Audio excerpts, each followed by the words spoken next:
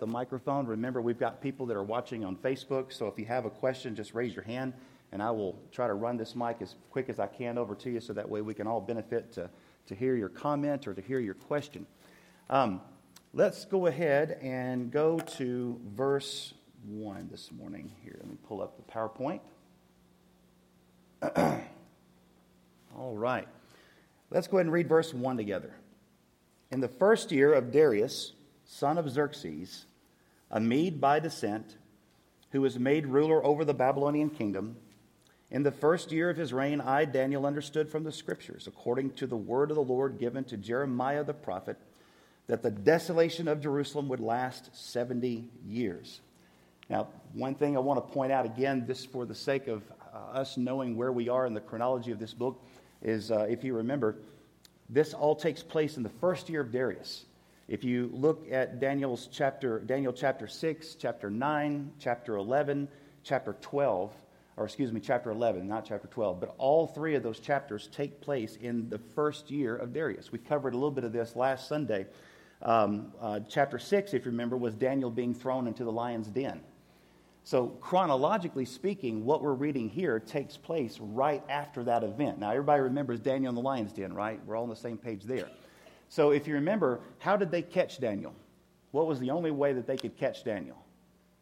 Was he doing anything wrong that you could point out? Yes, well, he's praying, wasn't he? He was praying. He's supposed to pray to the king. Anybody that wasn't praying to the king, prayed to somebody else, had to be killed. That's right. So they made that funny law, right, that silly law to try to trap him, that only the king could be worshipped for that entire month. And, of course, they knew that Daniel wouldn't go along with that. Mrs. Peck, I just realized you're here this morning. I'm so glad you're feeling better.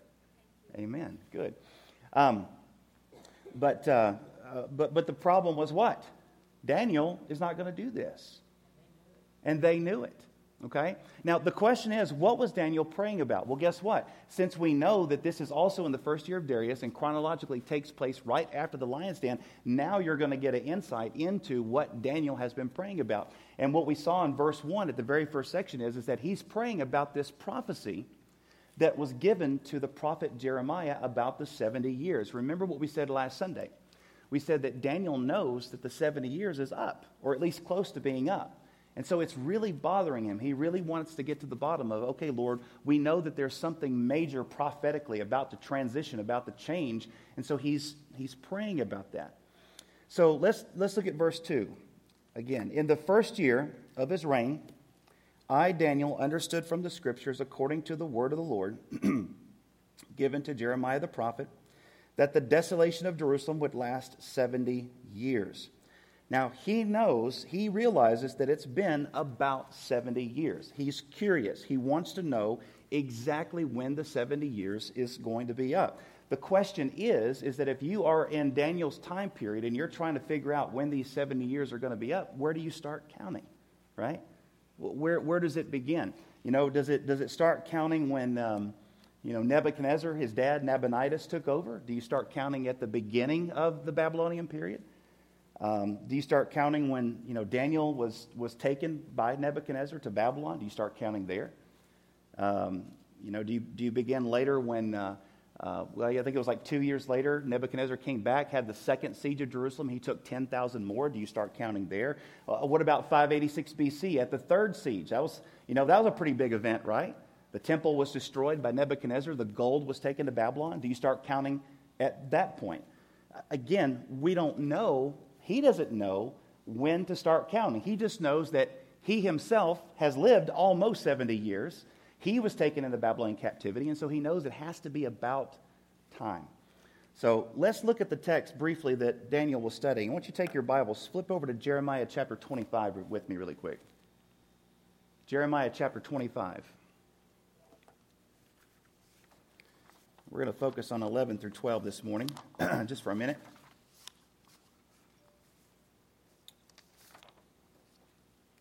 Jeremiah chapter 25, 11 through 12. And anybody want to read it for me? I've got a microphone ready for you. Okay, thanks, Sandy. There you go, it's on. This whole land will be a desolation and a horror, and these nations will serve the king of Babylon 70 years. Then it will be when 70 years are completed, I will punish the king of Babylon and that nation, declares the Lord, for their iniquity and the land of the Chaldeans, and I will make it an everlasting desolation. Okay. Now, I want you to put yourself in Daniel's shoes for a minute. If this is the scripture, and this is all you have to go on, this is the prophecy that he's studying, the one that he's praying about, and you're trying to find out when these 70 years are going to be up, the only thing the text says here is that when the 70 years are done, God's going to punish the Babylonian kingdom, right? Okay? Well, now, from Daniel's point of view, he could be sitting there going, okay, now, has that been fulfilled, right? He's a Bible prophecy student. It's kind of like today. Sometimes when you're trying to pay attention to Bible prophecy and you're looking at the news and you're seeing things that might be shaping up and kind of fitting, and you don't really know for sure, right? Some people really take things too far and they'll say, this event happens in the news and this must be happening and fulfilling. I don't know. Sometimes you can't be that dogmatic about things because God hasn't given you all the information. And so you could certainly say that God punished the king of Babylon, right? You could say that. What happened to Belshazzar? What happened to Belshazzar? Anybody remember? That was 2 Sundays ago. I know it's hard. What'd you say? Mene, Mene, Tekel, Upharsin, right? So you had the handwriting on the wall. And we know from history, not long later, that he died, right? So you could say that the king of Babylon was punished. What about the Babylonian kingdom? Was it punished? It was conquered, right? Was it destroyed? No. Remember, Babylon was taken without a fight, right? They came in under the night. They lowered the Euphrates River and they came in the cloak of night. Very fascinating, amazing militarily, actually. So does this mean that, okay, so since this has happened, are the 70 years up? What I'm trying to say here is that based upon what Daniel has to go on, I can see his confusion. Because he could easily look at, what's his name over here, the king, because he's been placed in charge of Babylon again. Babylon has not fallen. Babylon is still there. It's just changed management, right? So he might be thinking, okay, wait a minute. Is it up? Is it not? And then look at this. At the very end of Jeremiah's prophecy, Sandy, do you still have it open? Yes. Okay, would you read one more time the very last verse, verse 12? Then it will be when 70 years are completed, I will punish the king of Babylon and that nation, declares the Lord, for their iniquity and the land of the Chaldeans, and I will make it an everlasting desolation. Okay. Now, can you see Daniel's confusion? Because what does the prophecy say the destiny of Babylon is going to be? Destruction. Everlasting destruction. In fact, there's many other prophetic passages in the Old Testament that talk about it, and it says that it will become a place of jackals will live there. It'll be places where the birds will dwell. It says that there won't be a human that'll live there anymore, right? Well, from Daniel's perspective, has that happened? No. So again, it causes some confusion. In fact, Cyrus the Persian has just made Darius the ruler of Babylon. I mentioned that a moment ago. So Babylon is still there. It's still in rule. Okay? But see, this is where I think you and I have a little bit of insight that Daniel didn't get to have. And that is that all the new prophecy that has come to us since the time of Daniel, and since you and I now live thousands of years later on the other side of history, we get to look back and see things from a little bit more clearer perspective. Book of Revelation. And here's something that I want to mention. This is that dichotomy that we talk about with Bible prophecy. Remember what we said. God will oftentimes set up an image or a type on one hand, and there will be a partial fulfillment, but then that is setting up a model or an example for something that will come later that will have an even fuller fulfillment. Does that make sense? Okay? So here's what I did one time. I decided to do a Bible study on Babylon. That sounds like some exciting reading, doesn't it? One of my favorite studies of the Bible, man. Let's do it. And what you do is you start in Genesis. You take a concordance. You go through the entire Bible. I really encourage you guys to do this. If you really want to get a grasp of what the Bible says on a subject, Just take a concordance and go through the whole Bible, look at every passage. But I took out a piece of paper, and I said, okay, wait a minute. I want to understand this here because I understand Daniel's confusion. Because if the Bible passage says that after 70 years, Babylon is going to be completely destroyed, if I'm taking that extremely literally and not thinking about it prophetically, then I'm wondering what in the world is going on. Because has the prophecy failed? And I don't think Daniel thinks this, right? But this is how we can interpret sometimes Bible prophecy. But this is like a little exercise to give us a window into how to understand Bible prophecy. Because again, the Western mindset thinks that a prophecy is point-action fulfillment, right? But that's not the Eastern understanding of prophecy. Again, it's cyclical. Think about prophecy as cyclical. Things can have fulfillments. You can fulfill something up so far, and then later on it sets it up to be fulfilled all the way, okay? So let me give you an example. I took out a piece of paper, and I went through, and I wrote down every single passage that has to do about Babylon. And here's what I discovered. Half the passages in the Bible talk about two different types of the fall of Babylon. You have what's called the fall of Babylon, which is what you and I just witnessed, right? This is Babylon falling without a battle. It becomes, Alexander's capital later on. It basically atrophies over the centuries. And even during the time of, what's his name that was ruling? Saddam Hussein, back when he was alive, he was actually trying to rebuild Babylon. That was one of his big projects, okay? Well, so my point is that even Babylon, with where it is today, it is still inhabited by people. The prophecies about the destruction of Babylon have not been fulfilled yet. So here's what I found out. The rest of the passages that have to do with Babylon aren't talking about the time of Daniel. They're talking about the mystery Babylon that's talked about in the book of Revelation. Does that make sense? So again, when Jesus returns, he's going to come back to destroy the Antichrist, that mystery Babylon, that final world ruler system. So what does that tell us? That tells us that the passage in Jeremiah that Daniel's reading makes that leap. Does that make sense? It starts out talking about the Babylon of his day, but what we realize now, looking back from this side of history, looking back, is that God was setting up that picture because he knew later on in the book of Revelation that he was going to be talking about a mystery Babylon. In other words, a final world system that's going to have similarities to the ancient world system. Does that make sense? Okay? All right. I don't know why, but my throat is so dry today, guys. Give me just a moment. Yes, ma'am. Go ahead. Yeah, looking at it in the Hebrew, the root of the word is Babel or Babel. Babel, yes. yeah. Wouldn't that connect back to Genesis 10:10? Yep. And the Tower of Babel. And Babel means confusion. Mm-hmm. And, we are in such a time of confusion where in the world, dark is light and light is dark. Good is evil and evil good. I mean, we're in a very upside down world and people are more confused than ever. Absolutely. Some places where they no longer write male or female on the birth certificate. I mean, there's mass confusion. That's right. So I think, spiritually, there's a lot. And also, too, if you want to make the leap and start thinking about, okay, if this hasn't been fulfilled yet, are there things happening today that give you the indication that it might be moving toward that direction? I think it is.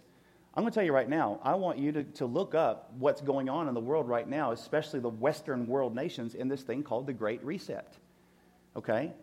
It is a movement that is being very successful, that is a kind of a one world government, okay? And that's exactly what the Bible says is going to happen. You take it back to the Tower of Babel, what was it all about? It was about everybody coming together with one language, one purpose, building this tower in defiance of God because they wanted to make a name for themselves. Well, if you go to the Great Reset and read what their goals are, guess what? It sounds like the Tower of Babel all over again. And by the way, one of the symbols that they use is the Tower of Babel. So you want to take that as a coincidence if you want to, but I don't see it as a coincidence whatsoever. I think that we're moving to those days. I want you to write down these chapters for your notes. Let's see, Isaiah chapter 13. We're not going to go over there, but I want you to write them down. Isaiah chapter 13, Isaiah chapter 14, Jeremiah chapter 50, Jeremiah chapter 51. Those 4 chapters have not been fulfilled yet. Every one of those chapters are talking about the Babylon that's going to be completely destroyed and uninhabited one day. That's the mystery Babylon, okay? So my point in all this here, Jeremiah chapter 25, 11 through 12, is that you have this dynamic where this prophecy is talking about these events, and they're very closely related to each other, prophetically speaking, but they're also very, very different. Let me give you another example of this. This one might be a little easier to see. Take your Bibles and turn to Luke chapter 4 with me. Luke chapter 4. And I'm going to go ahead and ask somebody else to read, so if you would like to read, let me know, please. Who's got it? You got it? All right, thank you. Hold on a second, Maria. Luke chapter 4. I just want to give you one more example of how this dichotomy works in Bible prophecy. You see it very clearly here. Hello. Okay, in Luke chapter 4, this is Luke's account of the very beginning of the ministry of Jesus. And one of the first things that he does is he goes into the synagogue of his hometown of Capernaum. And he's asked to get up and to read the scripture, right? And this was something that was done every single week in synagogue. It's still done today. It's the Torah reading, right? And so Jesus gets up and he takes a scroll of the prophet Isaiah. And he rolls through the scroll. Now, you would think that he is going there on purpose. It turns out that they had daily Torah readings just like the Jews do today. So I'll say it like this. It just so happened that the scripture that he read today was this passage, okay? So I don't think it was a coincidence. So Maria, if you would you please read Luke chapter 4, 16 through 30? Yes, ma'am. Now Jesus came to Nazareth, where he had been brought up, and went into the synagogue on the Sabbath day, as was his custom. He stood up to read, and the scroll of the prophet Isaiah was given to him. He unrolled the scroll and found the place where it was written, "The Spirit of the Lord is upon me, because he has anointed me to proclaim good news to the poor. He has sent me to proclaim release to the captives and regaining of sight to the blind, to set free those who are oppressed, to proclaim the year of the Lord's favor." Okay. And so he closed the book, he gave it back to the attendant, and he sat down, and the eyes and all the synagogue were fixed on him. Well, I'm sure they were fixed on Jesus. He just got through telling them, hey, guess what? Today, a prophecy from the book of Isaiah has been fulfilled in your ears. That's a pretty big deal, isn't it? Which is probably why they were so upset with him too. Now, what was this prophecy stating? What was Jesus saying has come to pass? Just generally speaking, what are some of the things that have come to pass, he says? Okay, him being born, his message of salvation going out. Anything else? Now, let me read to you what Jesus did not read. He's quoting from Isaiah chapter 61, verses 1 and 2. So I want you to take your hand, go back in the Old Testament, and turn back to Isaiah chapter 61. I'm going to show you what Jesus did not read. Isaiah 61, 1 and 2. This is exactly what he's reading, but he stops at a very key place. Watch this. "The Spirit of the Lord God is upon me, because the Lord has anointed me to bring good news to the afflicted. He has sent me to bind up the brokenhearted, to proclaim liberty to the captives, freedom to the prisoners, and to proclaim the favorable year of the Lord and the day of vengeance of our God." You hear that? Right there in the middle of one verse, without telling you, is the first coming and the second coming of Jesus Christ. Isn't that amazing? Now, what would have happened if Jesus had quoted the next part of that verse? The day of judgment would have started right then and there, folks. Aren't you glad he didn't read the next part of that verse? But my point is that prophetically speaking, they're connected, even though you don't necessarily see the whole thing fulfill all at one time. Okay? All right. Well, let's get back into it. Let's talk about these 70 years here. Go back to the book of Daniel with me, Daniel chapter 9. Any comments or questions before we go any further? Here, you got the... Thank you. For anyone who has or is struggling with depression, verse 3 has several words that address that: ashes, mourning, despair. And he says when he comes, he'll bring just the opposite of those things: crown of beauty, joy, and a garment of praise instead of despair. So there is hope for anyone in here who is going through depression, and that hope is what came. Amen. Amen. And also, too, I'll add the fact that we know that, people will say to me all the time, if God is so good, why does he allow suffering? Why does he allow all these things? Folks, listen, the reason why there is coming a day of vengeance of our God is because there's coming a day when he's going to vindicate you, when he's coming to rescue you, when he's coming to make everything wrong that's ever been done as an injustice in your life. There's a day of recompense called the day of the Lord that is coming. And so that's why the Bible says don't take out anger yourself. Don't take out your own vengeance. Why? Because what does God say about vengeance? It's his. It's his. And so for the one who's oppressed, for the one who feels dejected, for the one who feels left out and less than, this is why when it talks about the Messiah coming the first time, it says, a bruised reed he will not break, a smoldering wick he will not snuff out. That was his attitude toward people who were hanging on the edge like that. But the promise of the day of vengeance should give you hope, because he's going to come one day to make everything right. But I'm thankful he didn't quote the last part of that verse 2,000 years ago. Amen? Okay. All right, let's go back to Daniel chapter 9. So there's a lot of things Daniel's confused about, understandably so. Now, before we get back into the text, I want to show you something else. Actually, I'm sorry, I said Daniel 9, and I actually had one more thing I want to point out. Go with me to 2 Chronicles chapter 36. 2 Chronicles chapter 36. I had a professor one time say, go back to 2 Chronicles. It's back there where the pages stick together in your Bible a little bit. People don't go back there too often.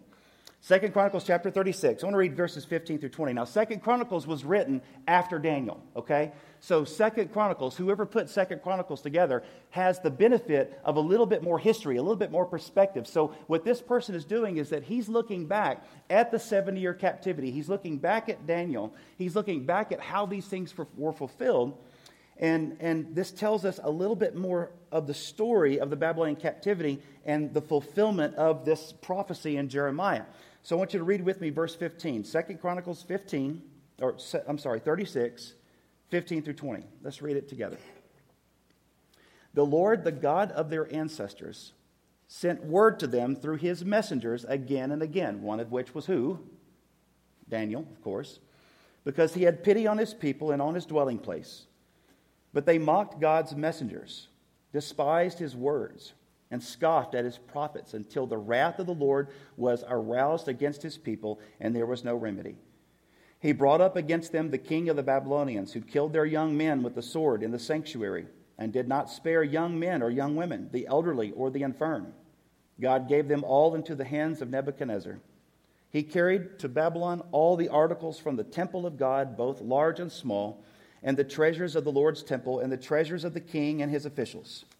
They set fire to his temple and broke down the walls of Jerusalem. They burned all the palaces and destroyed everything of value there. He carried into exile to Babylon the remnant who escaped from the sword, and they became servants to him and his successors. Listen carefully, here it is. Until the kingdom of Persia came to power. The land enjoyed its Sabbath rests. All the time of its desolation it rested, until the 70 years were completed in fulfillment of the word of the Lord spoken by who? Jeremiah. See, pretty important prophetic passage, right? Now, what do we learn here? Well, we learned that one thing is, why did God give them 70 years? What was the reason for 70?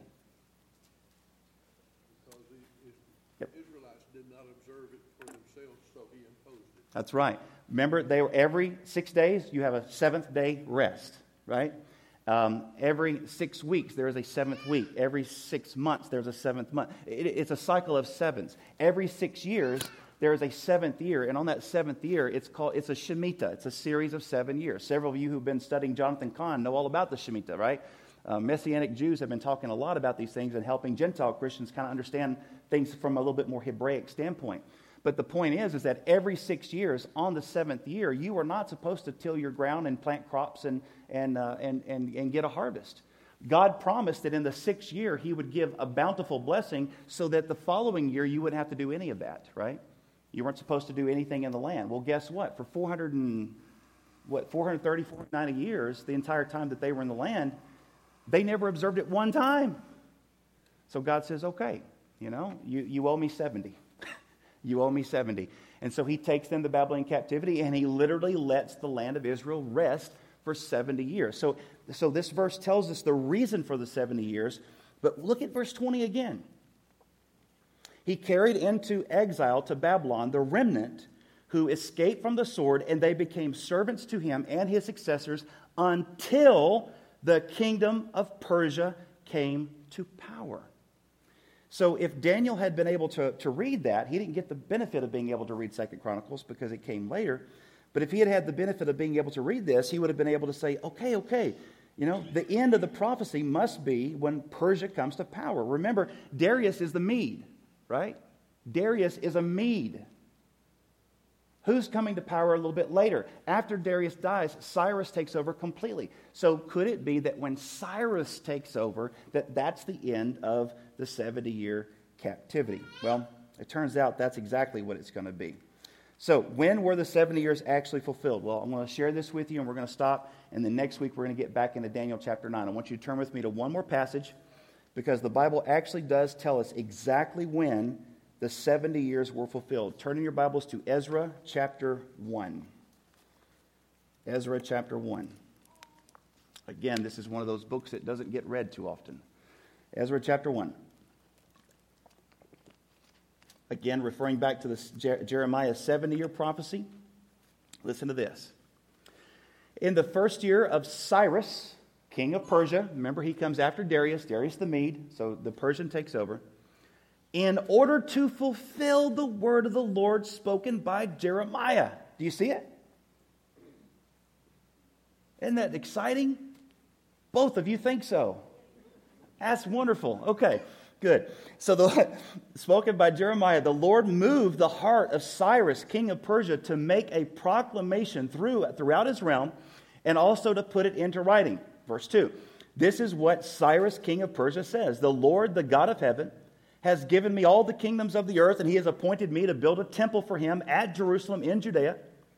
And any of His people among you may go up to Jerusalem in Judea and build the temple of the Lord, the God of Israel, the God who is in Jerusalem, and may their God be with them. And in any locality where survivors may now be living, the people are to provide them with silver and gold, with goods and livestock, and with free will offerings for the temple of God in Jerusalem. So, it's not that God didn't have a specific time in mind. It's that He just didn't reveal it to Daniel.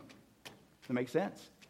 So we know now, looking back through looking at some of the other scriptures in the Bible, that the 70 years was fulfilled when? Exactly. When Cyrus ascended to the throne. Exactly right. And it makes sense, right? Because what happened when Cyrus ascended to the throne? He gives the proclamation for them to go back home and to rebuild Jerusalem. Okay, good. Huh? Was Daniel alive? No. A little bit later on. I think Daniel has already passed by this point. This is the time of Ezra, Nehemiah, Esther, those folks. Daniel never goes back home. He dies there, which is why there's a tomb of the prophet Daniel in Persia today. Well, not Persia, but Iran now. There's a tomb of the prophet Daniel there. Whether his tomb is actually still there, I don't know. It's pretty fascinating to me. Okay, have we had one bell or two? One? Oh, we got 20 more minutes then. Okay, let's go. I'm teasing. All right, go back to Daniel 9 with me. We'll read a couple of verses and then we're going to stop here. So in the first year, Darius, son of Xerxes, a Mede by descent, who was made ruler over the Babylonian kingdom, in the first year of his reign, I, Daniel, understood from the scriptures, according to the word of the Lord given to Jeremiah the prophet, that the desolation of Jerusalem would last 70 years. So I turned to the Lord, and I pleaded with Him in prayer, in petition, in fasting, and sackcloth, and in ashes. Now, in just a moment, he's going to begin praying probably one of the most earnest, heartfelt, intense, emotional prayers of repentance in all the Scriptures. And I want you to ask yourself a question this week, and this is the lead question I want to ask next week when we get back into this. Why does Daniel, as righteous as he is, and holy as he is, blameless as he is, why does he spend literally the whole first part, the first half, almost the entire chapter of the book of Daniel chapter 9, repenting? Not only for his sins, but also for the sins of his people. There is a reason, biblically speaking, that Daniel's doing what he's doing. I want you to search that out this week, and I want to see if you can find an answer to that question yourself. The answer is going to be in the Bible. It's actually going to be, I'll give you a hint, it's going to be in the book of Leviticus. That's one of your favorite books, isn't it? I want you to read the whole book of Leviticus this week, right, Terry? Okay. No, we'll start next week. Somebody had a hand over here. Yes, Pam. Thanks, David. I'm sorry, I forgot about it.